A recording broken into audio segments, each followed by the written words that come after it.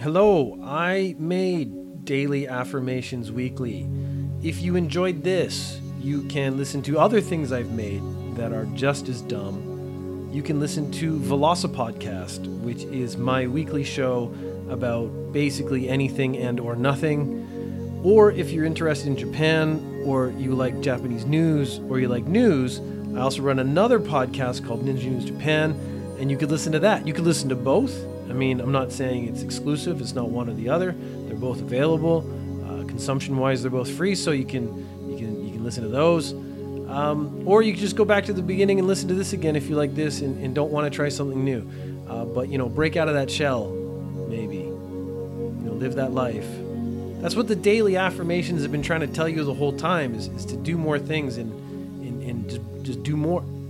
Look, I can't fix your problems, but I can try to entertain you a little bit. So, thank you for listening. If you have questions or comments, feel free to email velocipodcast@gmail.com, or you can send a tweet at Velocipeter. I hope you enjoyed Daily Affirmations Weekly.